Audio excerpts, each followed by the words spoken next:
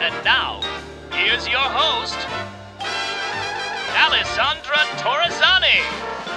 I can't even tell you. I feel like I'm with a celebrity, Dr. Berlin. I can't even tell you. And I've interviewed your wife. I feel like this has been such like a Berlin family extravaganza going on this season of Emotional Support. So welcome. I'm so excited to have you here. Goodness. Thank you so much for having me. I feel bad that you started with my wife because she's by far the better guest person in parent. Yeah. Spouse.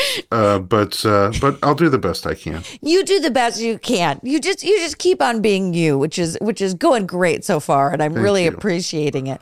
Well, I feel like the funniest thing is I think that I know that the whole pregnancy journey for me has been totally kismet, and all this, bizarre stuff keeps happening. And I told your wife that the way I actually found your podcast was we're on the same like kind of advertising network. And I just was so curious because I didn't know any mom blogs or mom pregnancy podcasts, anything like that. So I looked on this advertisement company, like pregnancy podcast, and yours was the first that came up. And I started listening to Mandy Moore's episode that you did of the pre-birth and the afterbirth. And I was just so moved by just not only the show in general, but just your communication with these women and how like safe and comforting they felt. And it was wonderful. Cut to the next day, one of my best friends, Jenna Ushkowitz, tells me, oh my gosh, I don't know what to do. My baby is breech. And someone recommended this person. His name is Dr. Berlin. And I said, I have to tell you, Jenna, I think that this is in the stars because I said, I literally just randomly found him, reached out to he and his wife on Instagram, and within 24 hours, your name just came up like that. And it was so wonderful. And I was just so thrilled to, be able to have a conversation with you because these stories that I keep hearing from all of these pretty badass women that you've had on your podcast, and all the things that you've done to kind of help them through their own birth process. I want the world to know, like, who is Dr. Elliot Berlin? Oh, thank you so much. I mean, look, it's obvious that my mother goes around talking to everybody who even looks like they might have a bump. It could be a small taco belly or whatever. And she's like, my son. I love so it. The name gets around, and I'm very grateful. It's, she has to. She's Jewish. She has to. It's her thing. And, it's her thing. It's in the code. So I do feel very, very lucky. I know people, a bunch of my friends hate going to work. They hate what they do. And they just do it because that's what you got to do sometimes. I love going to work. I love what I do, and I love going home. And I just feel my biggest problem in life is I'm torn between two places I love to be at the same time. So, and God willing, that'll be the biggest problem I ever have. Right. That's a wonderful problem. Yeah, that's a totally wonderful problem. How did you get involved in working with women, with pregnant women, and in doing all the special skills of? I mean, you're beyond a chiropractor. I mean, you're a miracle worker, so they say. So, how did that even happen? Again, that's a direct quote from my mom. Exactly. I have her on speed dial. We've been on the phone. We've been having the chats. Phone a friend. Okay. Yeah. So, it was an interesting journey. Sometimes you play these video games. My kids do. I'm terrible at all of them, but they play a game or a driving game or whatever, running game, and all of a sudden, like an arrow pops up and says, go this way. And I feel like that's happened a few times in my life. It sounds like it's happening in your life too. Yeah. Maybe we're playing the same game. It could be on, Go Xbox. I would not be surprised. So, sponsor. So I always was interested in healthcare since I was a little kid. I walked into a building in Manhattan one time. I saw them doing a CPR training class. And I was like mortified. I was like, what are they doing to that woman with no arms and no legs? And then they explained that you could use your body to be somebody else's heart and lungs. And it just blew my mind. I was like, what? I Wow. want to do that. Right. So I like next year took CPR, then first aid, then responding to emergencies. I was teaching for the Red Cross as a teenager. I then went into emergency medical technician as a 17-year-old, started working in ambulances and emergencies when I was 18. And in college, I signed up for pre-med. And then when I was 19, my father suddenly died from partially from a medical mix-up. And so it really gave me a new respect for medicine and Wow. for, drugs and surgery and how they have the power to help and they have the power to harm. Right. And as much as I love them, I wanted to be on the other side. I want to be on the side that supports the body and nurtures health and helps the doctor within. And that's not to exclude drugs and surgery, it's just a different approach. Like sometimes you don't need drugs and surgery, certainly not as the level one diagnosis and treatment. So I took some time off, studied all the different modalities, or many of them, and I fell in love with the combination of chiropractic and massage. So I went to school separately for both and then just smushed them together to make the peanut butter and chocolate of holistic healthcare. Oh my God. I mean, that's And amazing. that's that. It's a great combination. It treats both sides of the musculoskeletal system, and it's extra good for pregnancy because you can't do the same kind of imaging. Orthopedic testing is less reliable. So you really get your hands on somebody and really get to diagnose, like feel at different depths what the source of the issue is, especially if it's a musculoskeletal issue, and to remedy it without those drugs and surgery. It doesn't always work, but it's pretty powerful. And then when my wife and I were thinking about having kids, we followed the instructions. No baby came out, and we ended up in 3 years of assisted medical reproductive roller coaster. Wow.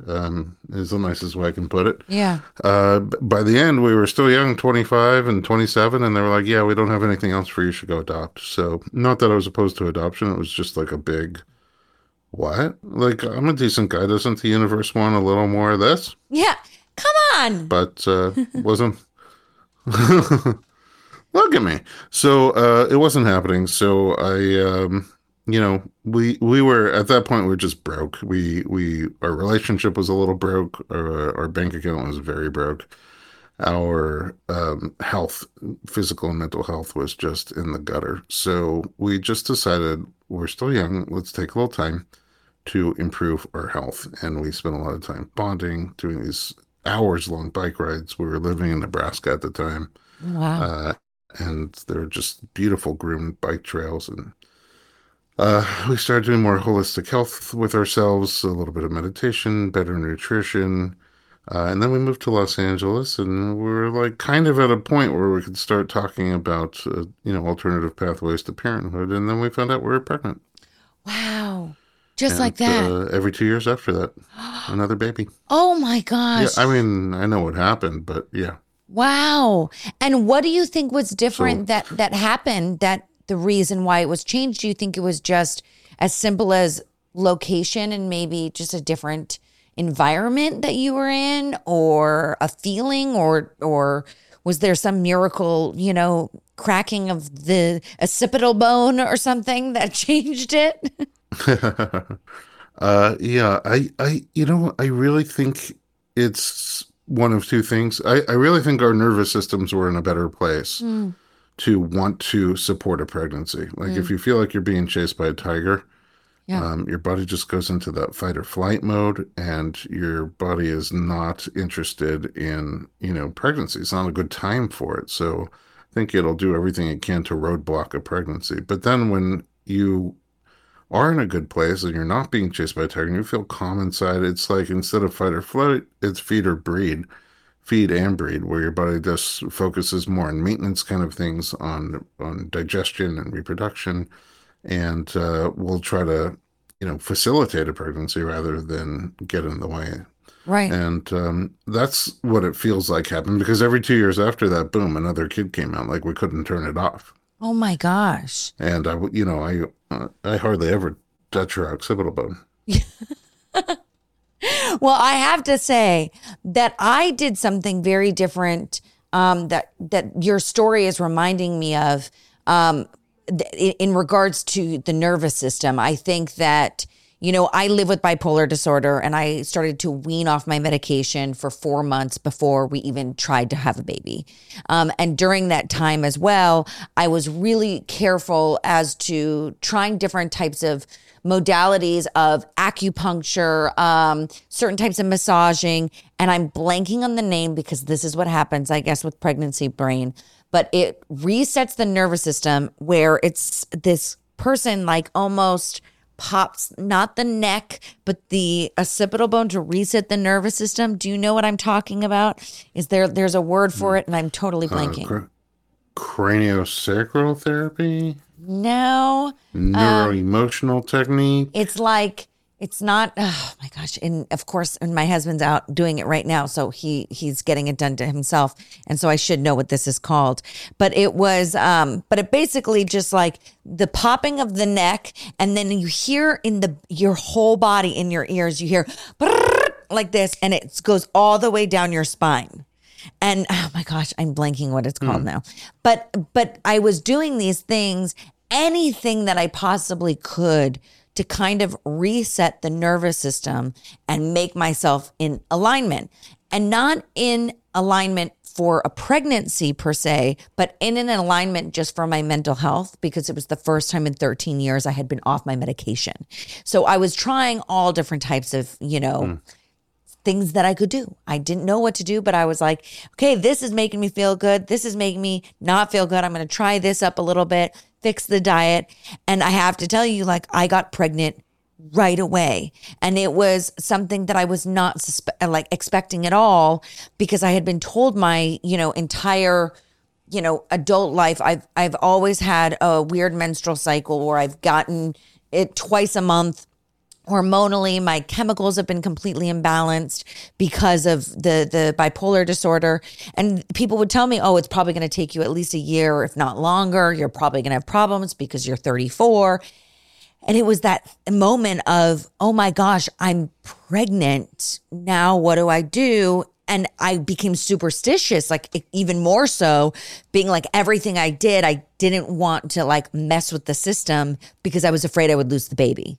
And so, but I'm a firm believer in when your nervous system is intact and you are fully there and it's functioning, it really is a game changer with everything in your entire life, not just a pregnancy. So when you said that about you and your wife, it's so beautiful. And I think it's really important for women and men to hear that, the importance of your nervous system just changes everything. Mm-hmm. Yeah, absolutely. It controls the function of every cell and organ in the body. And, there's two parts to the nervous system: the part that you think about and control voluntarily. That's mostly muscular, like skeletal muscle. So walking, dancing, moving around, talking, eating.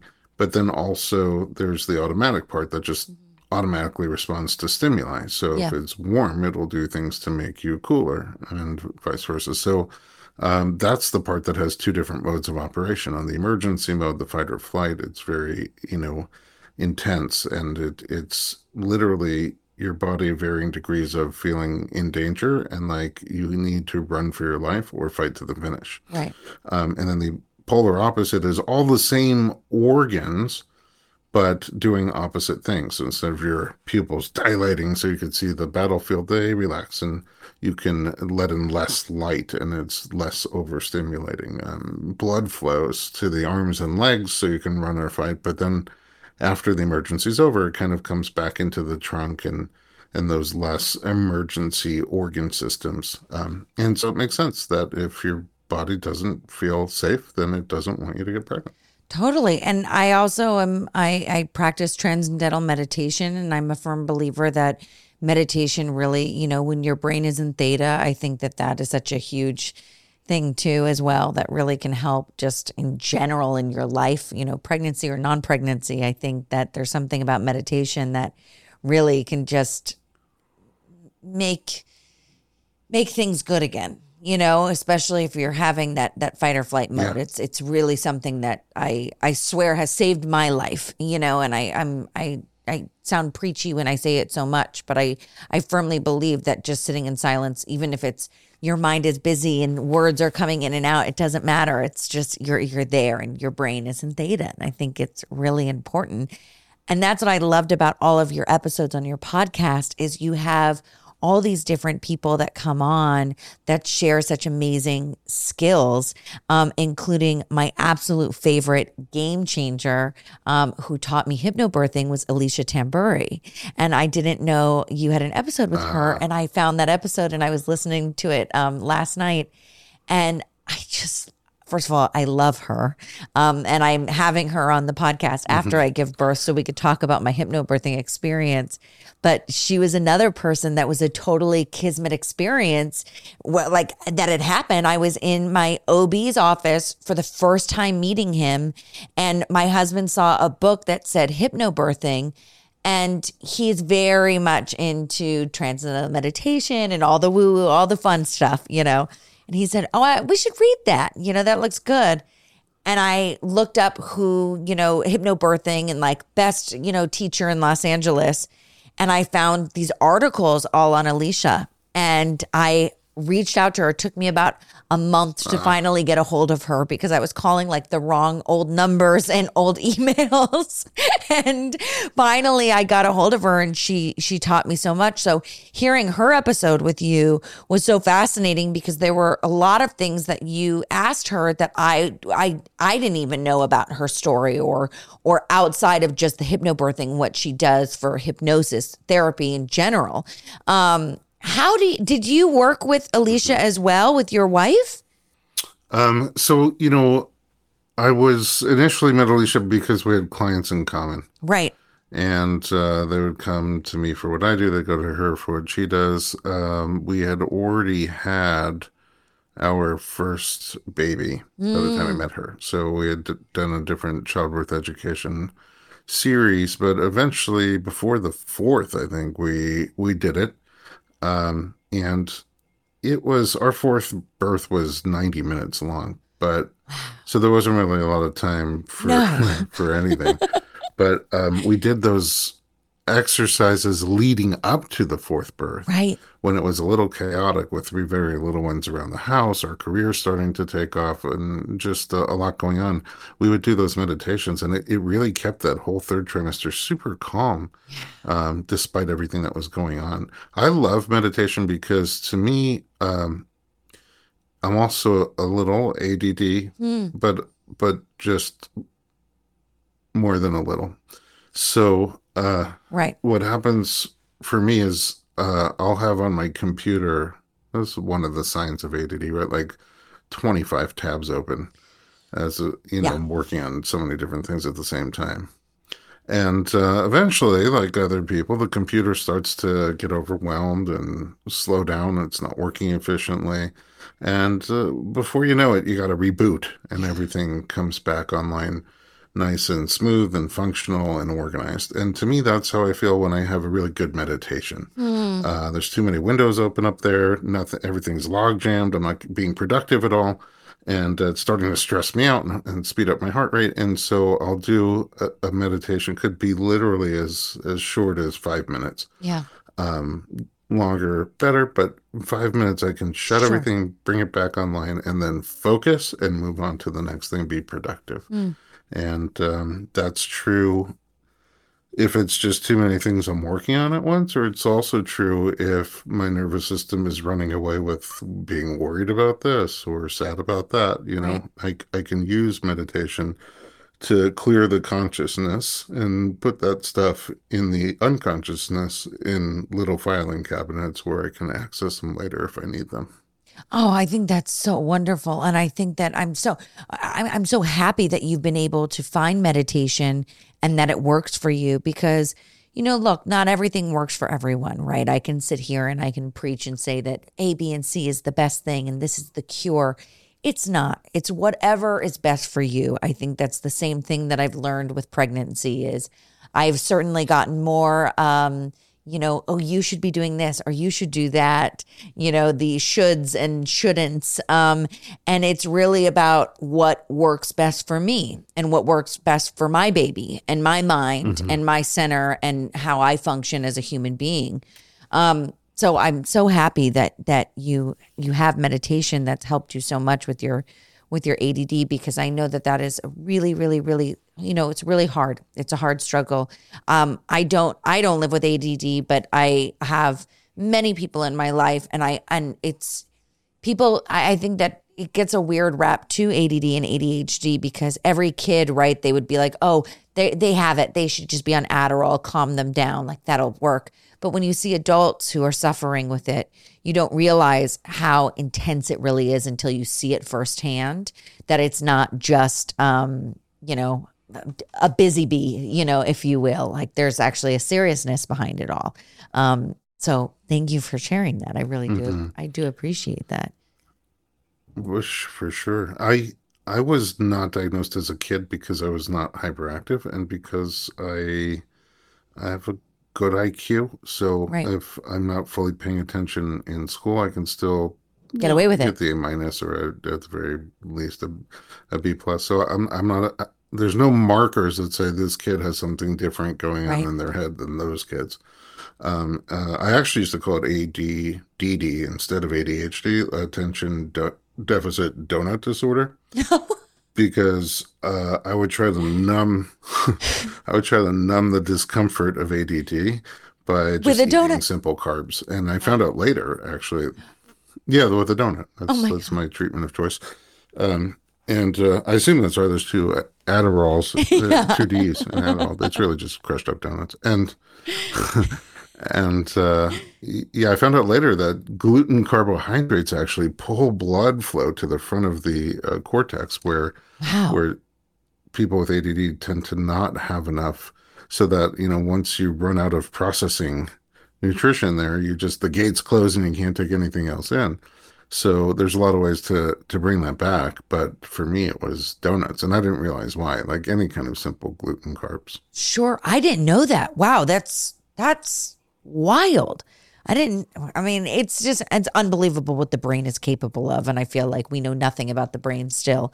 And there's so much more to know and to learn. And it's just, and then at the end of the day, people say it's just plastic. So there you go. What are you going to do about it? Yeah. For me, it turned out to be vitamin K was the solution, was Krispy Kreme. Yeah. Well, I love Krispy Kreme, but I feel like that's not the solution that we're looking for with you. Yeah, no. I actually tried, because I didn't have it as a kid, so I tried Ritalin as an adult once I was diagnosed with it, and it was really cool for helping me see how the mind could work in terms of focus, and then giving me something to aim for to try to get it to do that, or to realize when it's not doing that and just switch gears, do something else, because you're not going to be productive in that moment. Right. And come back to it later. Wow. Now, I have to ask you, switching to your patients, what are some of the patients, like, what would a pregnant woman come in for specifically, besides just like, oh, my baby's breech? Like, what is it, the work that you do? Because I was listening to Kate Mara's episode, for instance, which, wow, what a birth story that was. I was like, oh my gosh, talk about... and I was like, those damn cinnamon rolls, Dr. Berlin, like, no, those cinnamon rolls. And I swear it was haunting my dreams yesterday. Because I love cinnamon rolls more than anything in the entire world. Just get the ones with eggs and you'll be fine, and gluten. So, Kate's story was incredible because there were so many areas where she's so healthy and fit, physically fit, mentally fit. She's just a great candidate for an amazing birth story. And then she got hit with cholestasis. So it's just incredible how many things didn't go according to plan, and how she emerged from that still happy, with the overall process, and just grateful for the overall process. sad about some of the things that she wanted to experience that she didn't get to experience, or things that she experienced that she was hoping to not experience, but still strong. And I think a lot of that is because she had a very positive mental outlook from the beginning, Right. and some flexibility from the beginning, but also because all along the way, whenever choices came up, the people around her explained them. Like, these are the options. This is why we feel like we need to do this or that. And that's really a different experience when you're in the driver's seat and being, lead, or at least a big part of the decision making. So there's an important note from there. I think it's good to listen to her episode, even though it's people are like, "Oh, I don't want to put that out there in the universe." But sometimes those things happen, and it's really good to hear how you could, navigate through it and come out Oh, having had a completely. good experience, even though you didn't have what you wanted. Yeah, I Yeah. think completely. Yeah, and I So had what that. people, I had that experience of not like being. I was not. I obviously have not given birth yet, but I didn't have a fear at all, and I don't have a fear of birth. But I would like to hear other people's episodes, not because it's like, oh, that will never happen to me. It's like, oh wow, look at how they had to pivot, right? And that may have to happen to me. So let me take, their advice on just going with the flow and trusting the doctors and trusting the people around me to know, okay, you know what? If I have to have a C-section, if I have to have an epidural, then I'm going to do this, and I'm going to trust that the people around me, I've made the right decision to put myself in their arms, basically. yeah, absolutely. Things that people come in for during pregnancy tend to be, if they're coming in for symptoms, the most common one is like either lower back or localized sciatic pain in the hip or upper glute. That's really the number one thing. Um, right behind that are some of the other discomforts. People who don't usually have headaches sometimes get headaches during pregnancy. People don't usually have carpal tunnel, sometimes get kind of like wrist issues during pregnancy. Mid back pain, intercostal pain between the ribs or underneath some of the ribs. The round ligament pain is pretty common. So all these different musculoskeletal ailments that are caused by various factors, pregnancy-related factors, that are very responsive to improving musculoskeletal health and wellness. Those are usually what they come in for. Sometimes it's just people who like to do maintenance on their bodies, Right. even if they're feeling totally fine. Right. Get an oil change periodically. If you're Yeah. driving a race car, race car, you get an oil change more frequently. And so pregnancy is kind of like driving the race car. Your body's working a lot harder than usual, and things change. How you are able to sleep changes, and other center of gravity changes that are taking place that can strain the body. And so even if they're feeling fine, people just tend to come twice a month and do maintenance. And then towards the end, in particular, the last few weeks, uh, before a planned vaginal birth, we try to get the low back, hips, and pelvis as loose and functional as possible, so that your body is really accommodating to the movements and activities of the various stages of labor and delivery, rather than being sort of tight, stiff, and resistant to them. Oh, that's so amazing. Okay, so I definitely need to come in because I have been someone that has not, knock on wood, had any back problems or anything like that. I had migraines the first trimester, but I'm also someone that has had chronic migraines since I'm 5 years old. So I don't know any different. So for me, it was just hard because I couldn't take the regular medication that I would usually do to kind of, Oh, yeah. snap it out of me. I've been really blessed. Go away. Yeah, make it go away. Exactly. I've been really blessed where the second and third trimester, I did not have any migraines at all. And I'm hoping it stays that way. So I'm like, I'm really happy. And baby is right up in the rib cage, like right, very high, like properly placed, like just not going anywhere, like relaxed. But I think my biggest fear that I've been dealing with is I'm a dancer and I have not been able to do any movement for 9 months because I have an extremely low placenta. And I, was told by my doctor, there's a possibility that I'd have to have a C-section, but he's going to do everything in his power to not have that happen unless it's something that comes down to it, right? But he knows that I'm not wanting that. And he's being very wonderful and respectful about it. But what I'm so nervous about is I'm someone that used to be very limber, and I would stretch every day, and I would, even if I didn't take a dance class outside of the house, I would dance inside the home. You know what I mean? I would take a class, or I would, go do my Pilates or yoga. I have not done anything because I'm only allowed to go around the block very slowly.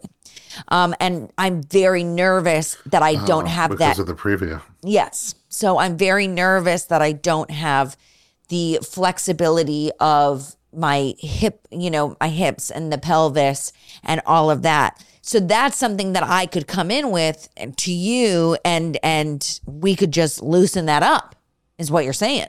Totally. I wish I could just reach into the screen and do it for you now. Right. I know. I gotta come in before baby pops out. And I've been even almost overly cautious walking around the block, because I'm like, oh my God, if I just walk a little further, like, I may just give birth right here. I've been so overly cautious and nervous, and it's not the greatest thing for your mental health, right? Not to be able to at least exercise a little bit, or, get the blood flowing. I feel very geriatric. I'll say that. Steam. Yeah, exactly. Exactly. But so sometimes runners, dancers, and gymnasts have muscles that are very strong. Which is super healthy. But then also sometimes they're also pretty tight, so dysfunctionally short. And when muscles are strong, which gives them a little bit of rigidity, and tight, it creates kind of a pretty rigid environment. So you don't have one pelvic bone, you have a whole bunch of pelvic bones connected by ligaments and cartilage and other soft tissue. So it's flexible. It has the ability to expand and contract, and really help the baby when they're trying to get into a good position and when they're trying to move through your body and come out the other side.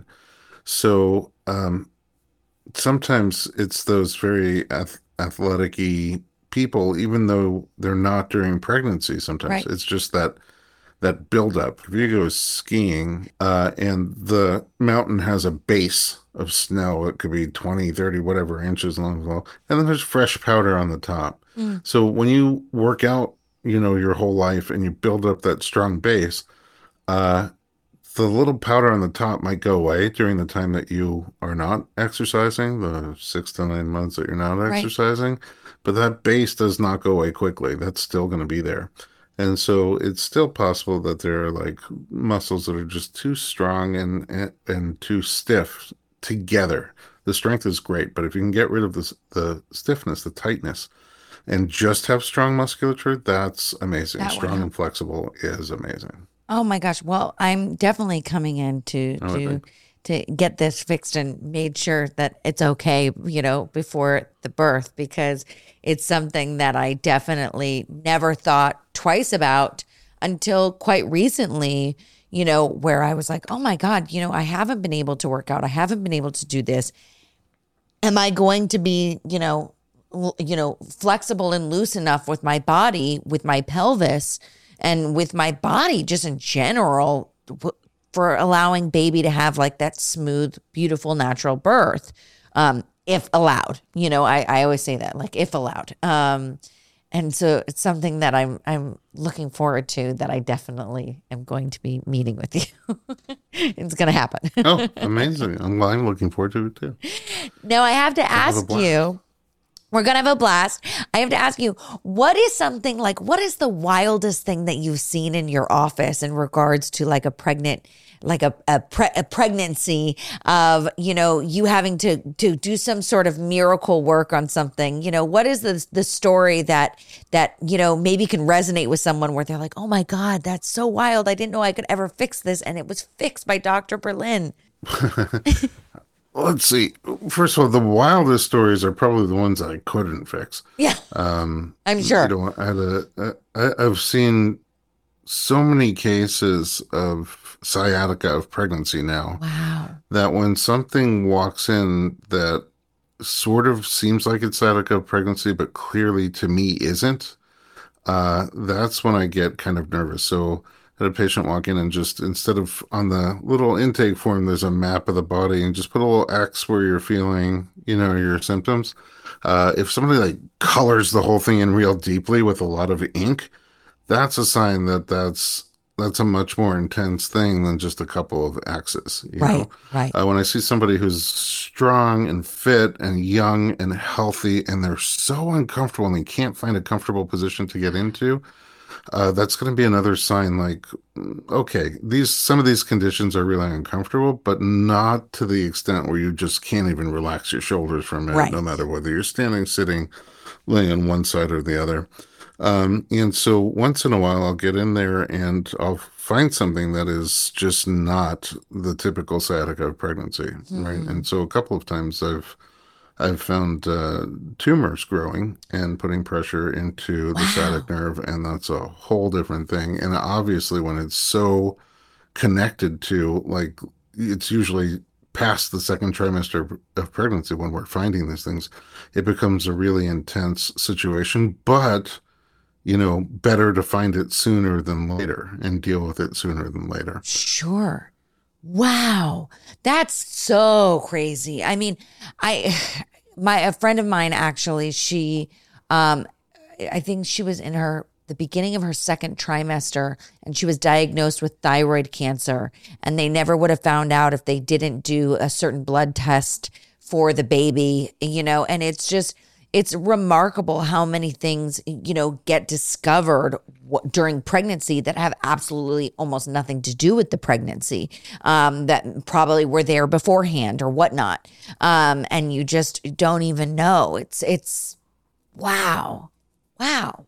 I don't know. There a patient who was diabetic, type 1 diabetes, not gestational diabetes, and we're in the middle of doing some body work, and all of a sudden her body becomes just super sweaty and everywhere. You can see it everywhere. I'm like, that doesn't make any sense. So I asked, she was kind of relaxed, and I asked her, hey, is everything okay? And she just says, what time is it? And I tell her what time it is, and she says, what time is it? And I'm like, I just told you what time it is. And I could tell, some of it's because I used to work in ambulances and emergency rooms, so I could tell something wasn't right. I knew she was a diabetic, so I went into her bag and I took out her glucometer and tested her sugar, and it was extremely low. Wow. So we keep this like cake paste here that you can like smear in our first aid kit. You can smear into someone's mouth so they don't choke on it, but they can get a lot of sugar that way. And called 911, and they came very quickly, and they just put a whole bolus of sugar right into her artery.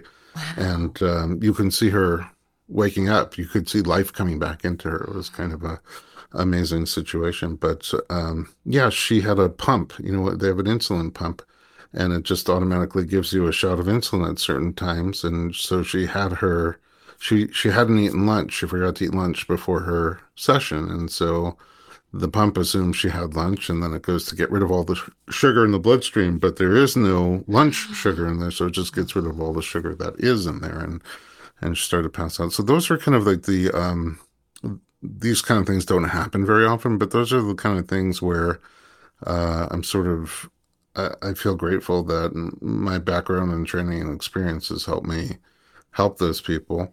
And I think one of the crazier things which happens very infrequently, but once in a while, is someone's water will break on the table. No, stop it.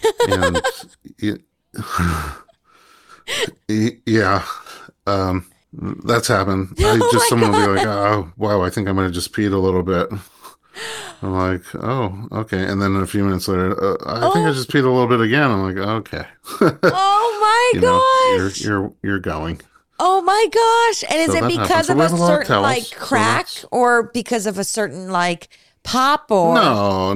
It's because I'm working on people who are 39, 40, 41 weeks pregnant, and it's going to break somewhere. So it literally one time just broke in the middle of a massage, not even that area. I was working on her shoulders, and all of a sudden. Wow.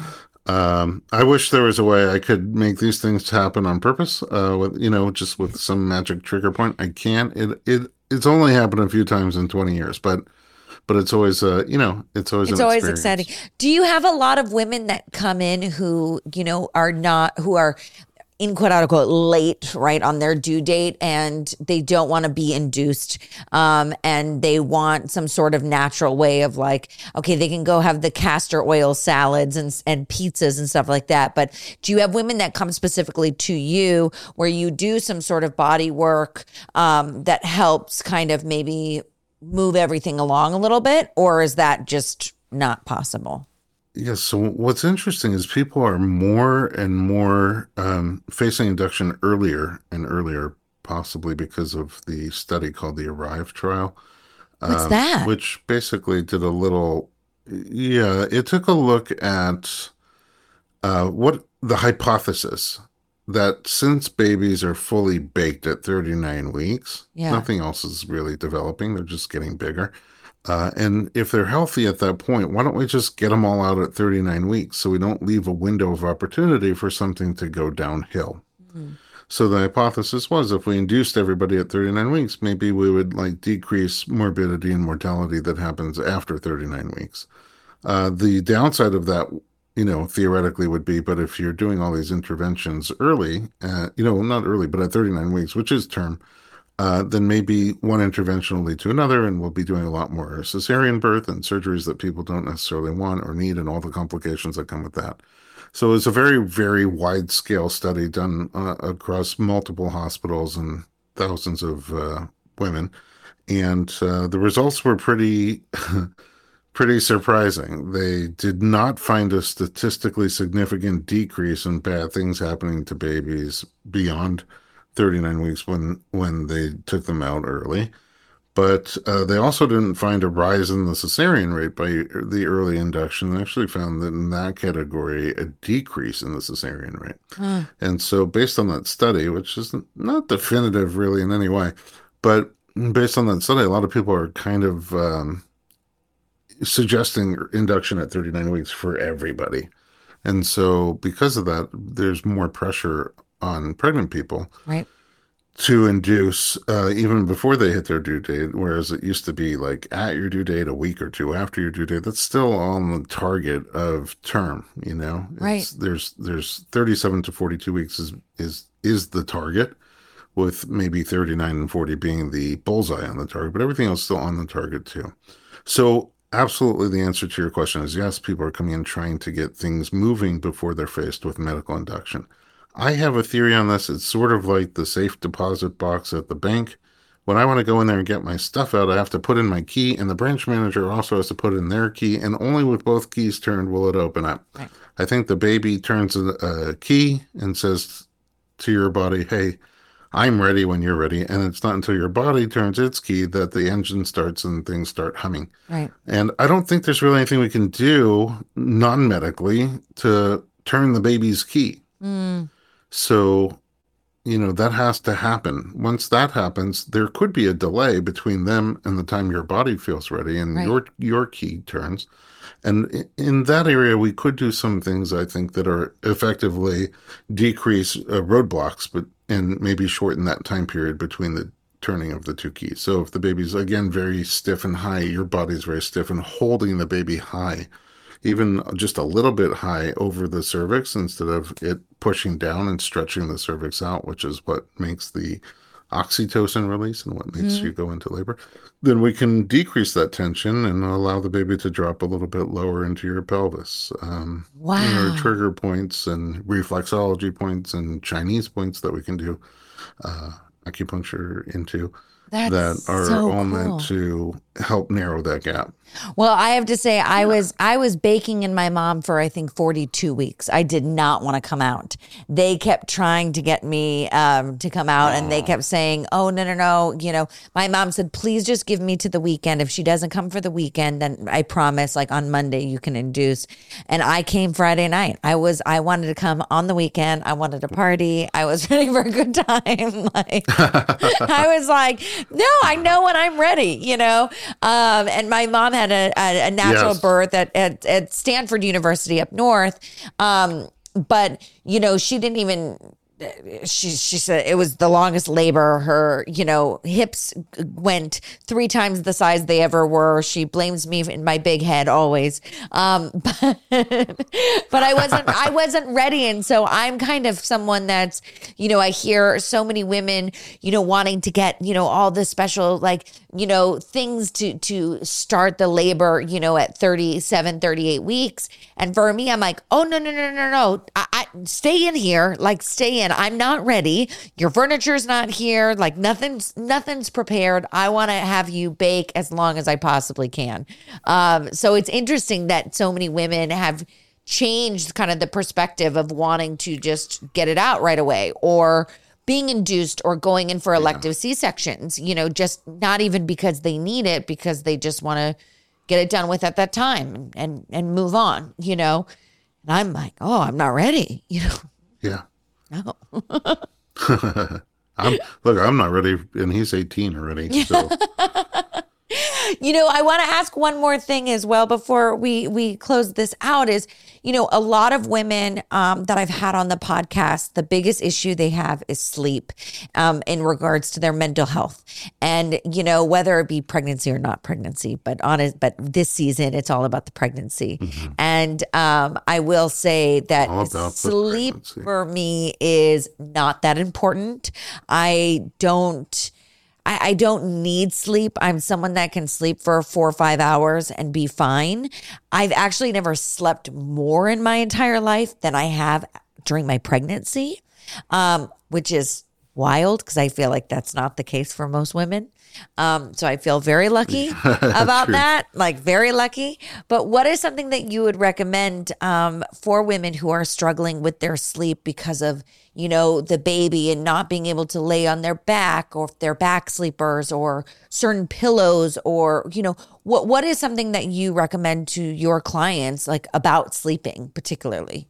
Yes. So one thing that you see is people get the advice to only sleep on their left side. Yes. And most of the practitioners that I work with today, the obstetricians and midwives, are actually pretty comfortable with you sleeping on either side. Of course, if you get lightheaded, nauseous, or dizzy, you get off your right side. But generally, they're fine with it all the way through the end of pregnancy. So I think the only person sleeping on one side the entire time is helpful for is your chiropractor, because you become grossly imbalanced. Right. Right. And so I always recommend alternating side to side. But then people who are not side sleepers, or what happens at the end of pregnancy also is that there's so much pressure from the extra weight that sometimes you're on your side for an hour and it just becomes so uncomfortable. You have to switch to the other side and back to the first side like a rotisserie all night. If you only sleep 4 hours, it's not that many turns. So you have that going for you. Yeah. I definitely have that going. But for people who are back sleepers, again, if you could put that back into a semi recline so that you're not totally flat on your back, check with your provider. But generally speaking, they're okay with that too. So now you have 3 options for sleeping. One that doesn't put pressure on your hips at all. And if your bed doesn't do that, then you can get a wedge online. There are all these wedges that you can put a foam wedge behind you so that you're not laying flat, but you're on a semi-recline. So that sometimes is helpful for people, making sure that you have different options and you're not just sleeping on your left side. Oh, I love that. Well, thank you so much for sharing that. I think that the luckiest thing I've ever had with this pregnancy is I am a side sleeper, and I'm specifically a left side sleeper always. So for me, this has been just look at you. This has just been a dream. You've been practicing your whole life for this moment. I've been practicing my whole life for this very moment. Well, Dr. Berlin, I've been so happy to have you on the podcast. I'm going to ask you my final question that I ask all my guests. What is your emotional support? I think we need another episode. Yes. Just to talk about my emotional support. My family is my emotional support. My wife is amazing. She's really intuitive and she can read me before I can read myself. And she's just got a great way of, helping just give strength or space when you need it to get out of that rut that I might be in. And she puts a smile on my face. My kids they don't even have to do anything or say anything. They just being around them is so uplifting. The dog too, but only if he hasn't been drinking from the toilet. Because then his little hugs and kisses don't quite carry as much emotional support. I have to say, you have a very cute dog. I got to see your dog at the end of our interview with your wife, and I was like, oh my gosh, it is the cutest thing that I've ever seen. Absolutely. He's so sweet, but he loves to lick your face, and now his new thing is drinking from every toilet in the house. Oh my God. Oh my God. What a disaster.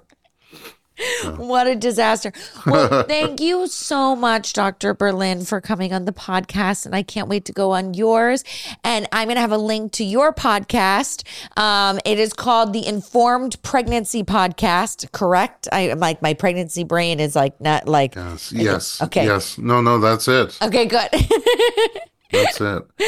Oh my God. Alessandra, thank you so much for having me, and thank you for doing this podcast. It's an incredible platform and an invaluable resource to your audience or anybody who's lucky enough to find it and to hear you and your approach and all the different guests that you bring on. Thank you for doing that. Oh my gosh.